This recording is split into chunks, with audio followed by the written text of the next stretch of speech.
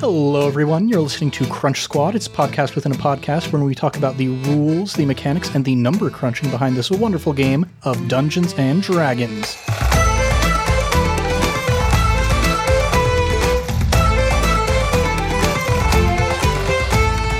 I'm Ned Wilcock, your host for Crunch Squad, and today I'm joined by... Jacob. Yes, finally we're getting around to Lance Thalen's subclass. We've already talked about the fact that he's a rogue and that he's an elf and all that stuff, but we've been holding off on discussing his subclass because secrets, and we wanted to maintain those for a little bit. Yes, secrets are so fun. Secrets. Everyone loves. Everyone loves. So now that we've started to see some of the reasoning behind these secrets, we can actually start to talk about the subclass itself. Yes. So your subclass, your roguish archetype, as it were, is the Phantom. Yes, the Phantom feat. And this actually ties really well to Lance Thalen's background. To his background. He is actually, some obviously probably have guessed this by now. We've never officially said what it is. But Lance's background is a haunted one. And someone who is obviously haunted by their past, haunted by things of their past. And that, as we have hopefully been able to figure out by now, is definitely Lance Thalen. So in exploring that backstory, I really was like, okay, what is a subclass that can go with this really well? And I actually have you to thank, Ned, because you actually kind of tagged me on to, kind of guided me to this subclass itself, the Phantom subclass. And as soon as I was reading through it, I was like, yes, done. This is going to be Lance Thalen's thing. Yeah, this particular subclass, there's been a lot of good subclasses coming out of Wizards of the Coast lately. This one's in Tasha's Cauldron of Everything, which has a plethora of wonderful subclasses. But this one, to me, like as soon as I read it, out of all of the other ones, it was the most interesting to me thematically and mechanically both. And so we're going to talk about those a little bit separately, but before we get into the crunch of it, just thematically speaking, what was it that really drew you to this subclass? Well, again, Lance Thalen, he's haunted by his past. He has his sister's ghost and other kind of beings that have passed on, as we've seen, kind of echoing to him. He has these things haunting over him, almost like a phantom. And that's the name of the class. And just in reading about it, it says many rogues walk a fine... This is the description of the class itself. They walk a fine line between life and death, risking their own lives. While adventuring on that line, some rogues discover a mystical connection to death itself. And obviously, with Lance's connection with those who have died, this just is an immediate connection to him as a character. And obviously, like you just mentioned, that we're going to dive into more, the abilities are really cool too. And I've been really happy with the way that Thomas has been portraying this aspect of your character. Yes, for sure. That, everybody that you kill is just suddenly stuck there in your head, apparently, and is coming back to haunt you. And it's kind of fun to see as well. In one of my campaigns that I'm currently running, I have a player who's playing the Phantom Rogue. Oh. And there's just a lot of different potential for how you can bring these phantom spirits into the story. And I'm very excited to see how that continues to happen.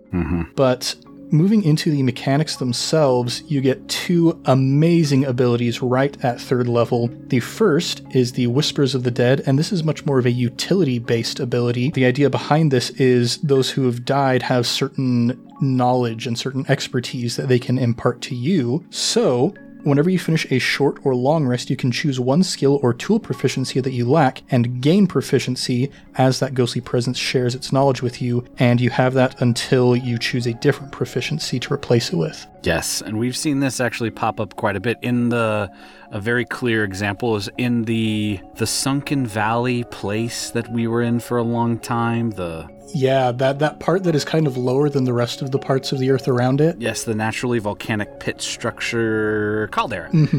Yeah, the caldera. When we were in the caldera, that whole time, I had been actually, and I think I mentioned it briefly like once during this time, I had been bouncing back and forth with that specific feature of the Phantom in making my proficiency, this basically extra proficiency I get. I was bouncing it back and forth between persuasion or deception to like, okay, are we persuading the orcs to join us? Okay, we need to do that. Are we deceiving, Mondath or other cultist members in the camp? I was desperately bouncing back and forth because Lance Thalen is not a persuasive person at all. Mm-hmm. Even though he might present good arguments, the way he presents them can definitely bottom out because he has a -1 in all charisma checks.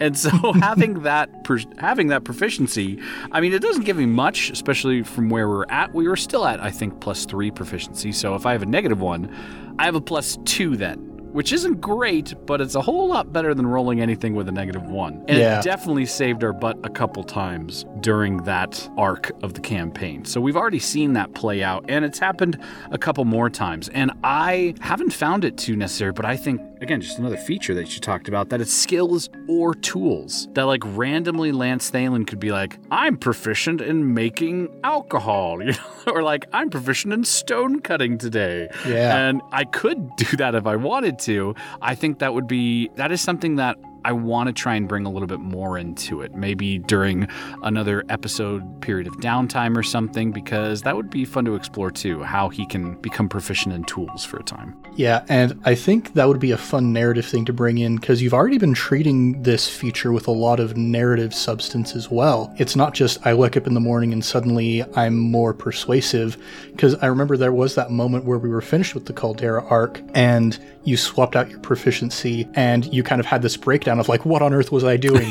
Why was I That's right. Why was I getting like into all of these social situations? And I love that aspect of it as well, that for me it's so easy to get caught up in the mechanics of the subclass that I've chosen that it can be hard to remember the thematics of that as well. Mm-hmm. And I think you've tied that in really well. Oh yeah. Well, and that's why I love building stories. I'm all about the technical side of things because it gives you stuff, but I love trying to find the cool ways that your classes or subclasses, technical things, can be woven into the story, into the narrative. I mean, one thing I will say, that when you were like, hey, you should check out the Phantom class when we were putting this whole campaign together, and the first thing I saw was you can gain proficiencies and skills, I was like, done. I don't think I even read the rest of it. I mean, I did read the rest of it, but before I did, I was already in my mind being like, done, I'm good, this is mine, because that's my favorite part of Dungeons & Dragons, with besides the narrative part, is skill checks. I love skill checks. I try and do so many, like right now, just as Lance Thalen and building this background, I have 1, 2, 3, 4, 5, 6, 7, plus this extra one, 8 proficiencies in skills. And so I just go crazy for that. So I was hooked right away. Yeah, especially with the ability to get expertise in some of your skills. The rogue already makes a really good kind of skill monkey sort of class, and you add this to it and it's just another whole level of versatility on top of that. Yeah. But in addition, at level 3 to this awesome utility feature, we've got a really nice combat feature as well. The Wails from the Grave. Yes. And the mechanics behind this: immediately after you deal your sneak attack damage to a creature on your turn, you can target a second creature that you can see within 30 feet of the first creature. You roll half the number of sneak attack dice for your level, rounded up, and the second creature takes necrotic damage equal to that roll's total as the wails of the dead sound around them for a moment. And you can use that a number of times equal to your proficiency bonus between every long rest. And I've done this a couple times. Not too often because for a variety of reasons, just with how the battle plays out, it was something that I chose not to do, or more than likely it was that we had people not within 30 feet of the person I originally struck. And so, because that's a key thing, it's not 30 feet within myself, it has to be with 30 feet within the next creature. But we have issued it, and I think it's been really cool.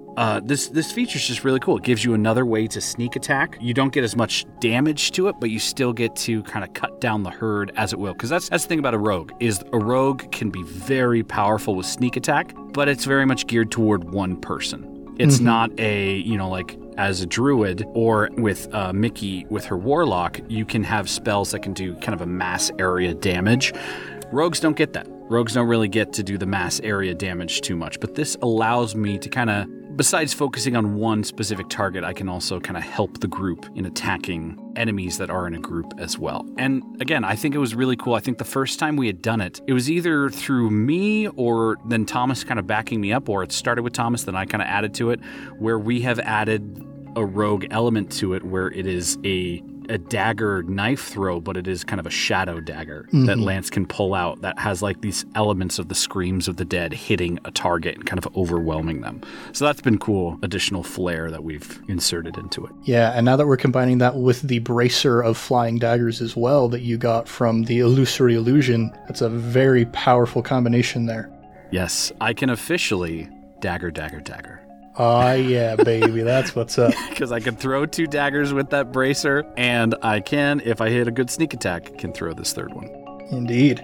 Let's see, there's a couple particular things mechanically that I want to just touch on with this feature especially. The first one is that when you roll half of your sneak attack dice, you round up. This is a specific exception because most of the time you always round down in D&D. Yes. And this is one of those very rare exceptions that you get to round up, and I love that they added that to this feature. Yes, it's very nice. It definitely draws you more into this class that you're getting these things that you don't find anywhere else. Like you get to round up in something where you usually have to round down. And the other thing that I like about this is it shows sort of a new design direction that they're taking over at Wizards of the Coast in terms of adding proficiency bonus to class features. Because you see a lot in just like the core rulebook. An example is the Druid's Wild Shape. You can use that twice per long rest, and that's just kind of it for the rest of your time as a Druid. Then like with Channel Divinity, it's like you can use it once at 1st level, and you can use it twice at 6th level, and you can use it 3 times at 18th level. And it just kind of feels like these arbitrary numbers where they just had to throw it somewhere, so they did. And having it tied to your proficiency bonus, though, that's something that you know is going to scale evenly consistent throughout the campaign. So it just makes so much sense to have something based off of your proficiency bonus instead of just throwing random numbers at it. Yeah, where you're like, you get to that class where you get to up it a little bit more, but then you're like, okay, now I have to wait till 18th level. Proficiency accelerates a little bit more. You get a little bit more pacing with it. So you always something a little bit more to look forward to when you level up. And that's something as well that we see with the 9th level feature, Tokens of the Departed. This one has kind of the most versatility to it out of all of the different abilities, so maybe we'll kind of take it in chunks here. So first of all, the idea is when you see somebody die within 30 feet of you, you can use your reaction to open up your free hand and you cause a tiny trinket to appear there, a soul trinket. And the Dungeon Master gets to decide what that form looks like. And this, thematically, is very cool. Yes, it is. This is a 9th level thing, so we're not quite there yet. I am so excited to get to this. It feels like it's just going to add so much, you're right, complexity to the narrative and just what Lance can do and how that's going to make him react to do this. I will say that this, if I see somebody die and I can take the soul of that person in a trinket form, I was so wanting to do this when we fought the Beholder, because Thomas had bumped us up to level 10. And I was like, if we see the Beholder die, I can literally take his soul in a trinket. Oh my gosh. And then you made the Beholder a sloth, which I'm like, oh, I don't get to do my thing.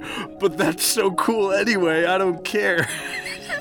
And so I had a chance to do it, but I'm glad one, because it would have kind of happened, but then we would have gone back, and so it would have been like, oh, well, how's that going to happen again? I'm much happier that this is something to look forward to, because it's going to be fun for the narrative, for sure.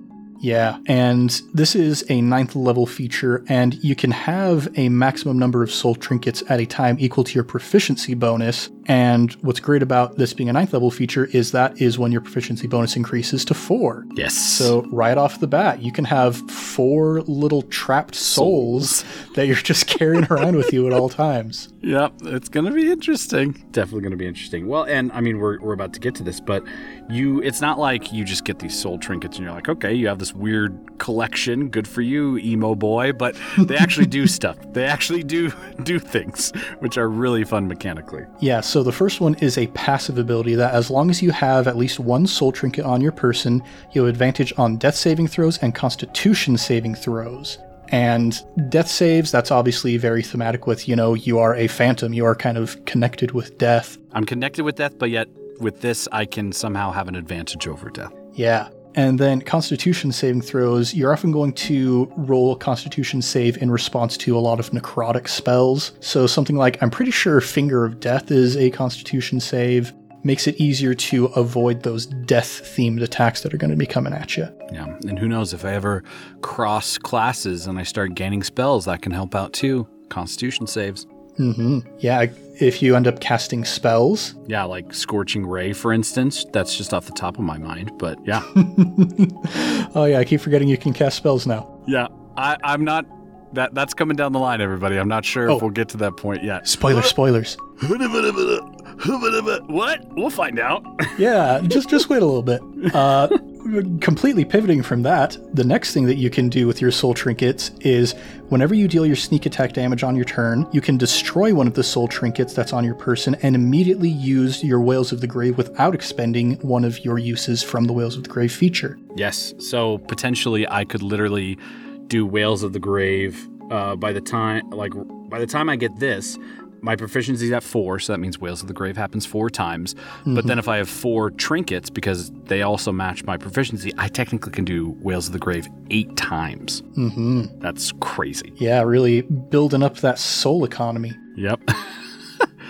I was apprehensive with that. I'm like, really? I crushed the soul trinket? Am I like destroying the soul? But it doesn't say I destroy their soul. It just says I destroy the soul trinket. So I guess it's a nice thing I'm doing. Release. Yeah, and the third and final ability kind of alludes to this idea that you are kind of freeing them from the soul trinket rather than destroying them. And this one is very just kind of thematic and more of the interaction pillar of D&D that you get with this. And so as an action, you can destroy one of your trinkets no matter where it's located. And when you do so, you can ask the spirit associated with that trinket one question. So the spirit appears to you and answers in a language that it knew during its life. It's not obligated to be truthful to you and answers as concisely as it possible because it's eager to be free from this prison that you've had it in, essentially. And the other stipulation here is that the spirit only knows what it knew in life as determined by the DM. So this is your opportunity to gather some information from the dead. Yeah, this is a little bit of a mini Speaks with the Dead spell, if you will. Where Speaks with the Dead, you usually get 5 questions you can answer. And it's the same parameters. They don't have to be truthful to you. They speak in the language they understand. So I only get 1 of these for one of the people in my soul trinket. But it's a cool little thing, especially if you're in a pickle. Like if we're in a dungeon and we're trying to escape and we end up killing someone, we could maybe ask that person a question. Depending if they want to answer or not, we'll find out. But it is a cool little thing to have in your back pocket. Yeah, especially it's really easy to kill a minion of the big bad. And so if you can grab that minion's soul, trap it in the trinket, and then have the opportunity to ask a question from it now that it's not being hostile towards you, that could get some good information. Well, and an additional good thing is this is just something that you can use to further this along. It says, again, this is really nice. As an action, you destroy one of the soul trinkets. Well, actually, rewinding, it says, when you see someone's life end in your presence, you can trap them in a trinket. That doesn't mean I had to kill them. So it could be that Fleeple's dealing damage or Mal does something, and maybe because Lance is sneaking around, they never see Lance, and Lance traps them, and then later asks them a question. They don't know Lance is part of that thing that killed them. So they could be a little bit more truthful with Lance maybe in that circumstance. That's true. That's something else that you could kind of add to the flavor of it all to use it in a greater capacity. I can almost see this even taking that in kind of a good constable, bad constable sort of direction, where it's like, hey, that little kobold over there, he's the one who immolated your body when you died. I'm the one who saved your soul from the 9 hells or whatever. Yeah. You're welcome. And these trinkets, they have additional abilities later on throughout your different features, moving up to your 13th level feature, which is Ghost Walk. And holy cow, you basically just turn into a ghost for a while. Yep. If Lance wasn't clammy before, he's sure going to be clammy now. Ah, yes.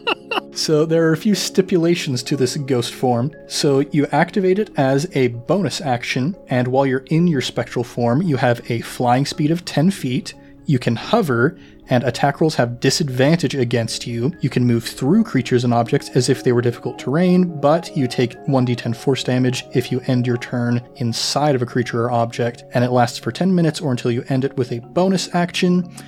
And you can do that once per long rest, or you can destroy one of your trinkets as part of your bonus action to activate the Ghost Walk again. So, yeah, this is going to be interesting. I mean, it's a thief's dream to walk through walls. It's a rogue's dream to do that. And now, through the Phantom class, you get to do that, which is really cool. It's a 13th level thing, so not coming for a while, but when it does, oh boy, it's going to be... I think Thomas is going to rue the day this happens, because a lot of traps and things set up will be like, I walked through it.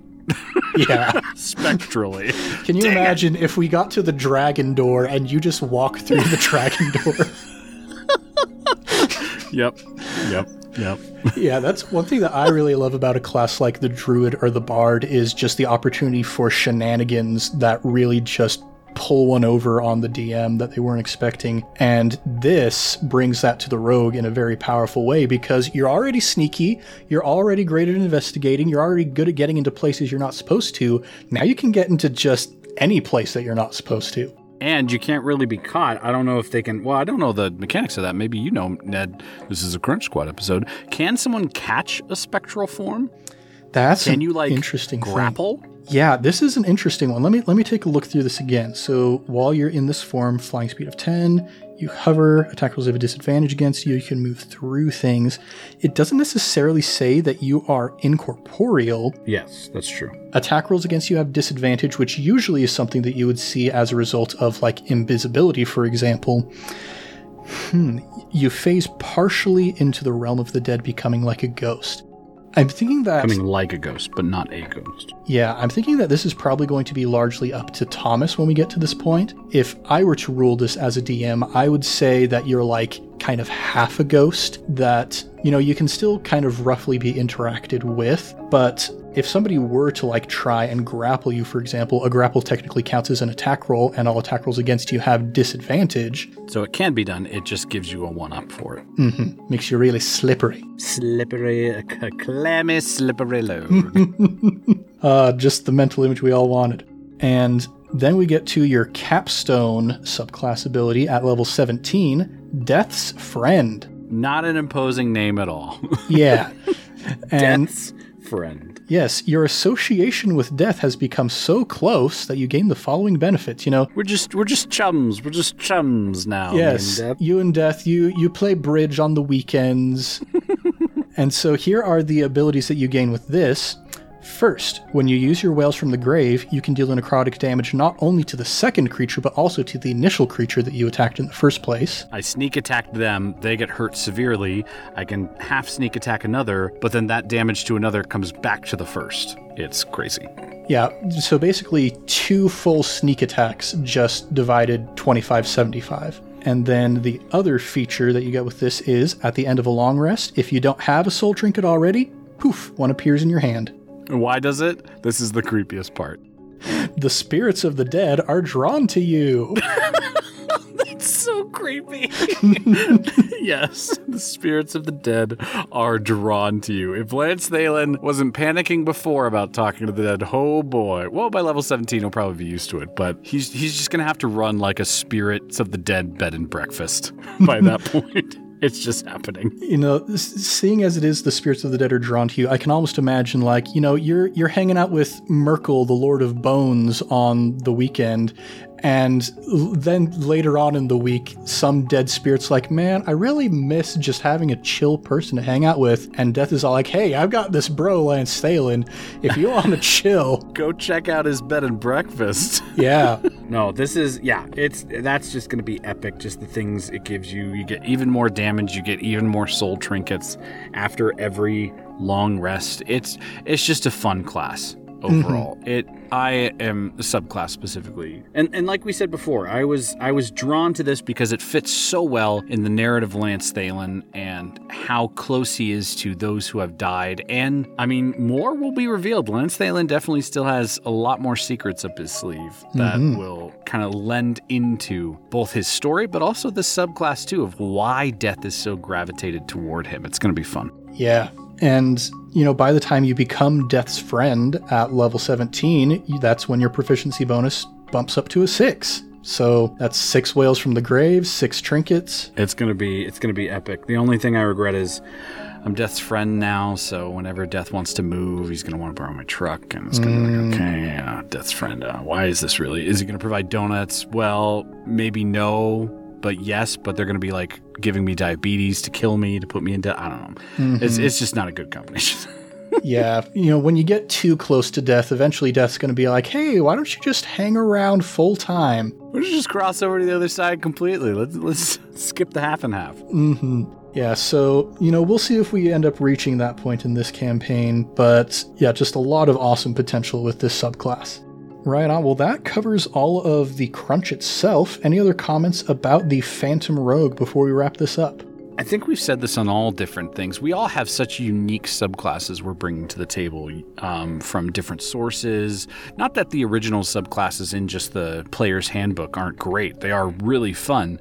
But I just love how we are grabbing at these creative sources and then also just, incorporating them into our narrative, making them our own, even within, like we just mentioned, even within this subclass that I have, my Wails of the Grave is not just, the Wails of the Grave, but it is in a knife form. You can make it narratively your own. And I just like to, for those who are listening, I just encourage you, explore all options. There are so many cool things in D&D to look into, whether it be your class, your subclass, your background. There's just so many cool things to look into. There's so many resources out there. It can get overwhelming, so if you just want to start light and fluffy, Player's Handbook is awesome. A+. It's amazing. But if you want to start getting a little brave and exploring out there through your DM, always go through your DM because, you don't want to bring something too crazy to the table and your DM's like, I don't know about this. But just explore it. D&D, Dungeons & Dragons just has such a world out there that can just lend so much into everything you love, into mechanics, into narrative, into just gameplay and interaction. Highly endorse it. And one last little sort of Easter egg that I will encourage our listeners to check out in Tasha's Cauldron of Everything that this subclass is from, there's this little section in the spells portion where it talks about personalizing spells. And this idea of that regardless of what kind of spellcaster you're playing, you can customize the cosmetic effects of your character's spells. So, maybe your Wails from the Grave looks like a dagger, but there's an illustration and the caption for the illustration is, a farmer sorcerer hurls magic missiles that look like chickens. That's so good. Oh, that's so good. It's a very fun illustration because you've got this decrepit gnome standing on top of a hay bale, and there's this gnoll down beneath him who's just freaking out as these 3 green chickens are flying towards him. Oh, I'm so excited now. I have another campaign going on right now that people might hear about soon with a couple people in this, but where I have a person who can cast Magic Missile, and I haven't cast it yet, and so now I'm like, ooh, what could my missiles be? Because now I just have a world open to me with that. Yeah, and I have some insider knowledge as to who this character is, and I am just very excited to see what you come up with for this guy. He's gonna be fun. He's gonna be pretty fun. This other thing coming down the line is gonna be fun for people. Indeed.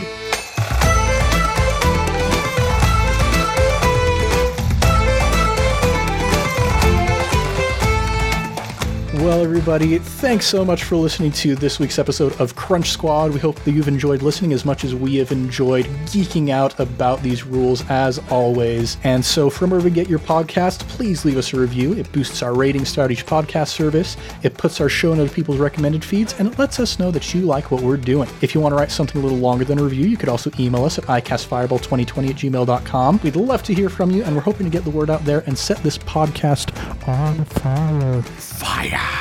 Now, to get the most recent up-to-date content from all of us here, please follow us on Instagram and Twitter and Facebook with the handle ICASTFireball20. We also have a Facebook group that you can join, and you can talk with other fans of iCast Fireball. We're on there occasionally, maybe commenting on memes and stuff. There are 2 actual Facebook things. There's the official page, and then there's a fan page where fans can just talk to each other. Both very fun. Check out both of those. And on all of our social media presences, you can get possible sneak peeks of upcoming episodes, some interesting insight from the players and DM, and some behind-the-scenes shots of us making this incredibly fun world. Also want to give a quick shout-out to our sister podcast, Improv Tabletop, which is my own personal brainchild. I'm the GM of that podcast, and we have 2 fun shows that you can check out. We've got a long backlog of 1-month adventures using the Fate Accelerated Tabletop system, and we also have an ongoing Avatar Legends campaign that has been going on for a few months now. So whether you like tabletop games or improvisation or just hearing more from me, then we recommend you go give that a listen, because, you know, Thomas is on a couple of episodes as well, and Heather and Caleb are also in those. It's a good old time all around. Lastly, please like, subscribe, and share with your friends and fellow wacky adventurers. But until next time, I am Ned, your host for Crunch Squad, and I've been joined by Jacob. Keep the fire going, everybody, and we'll see you next time.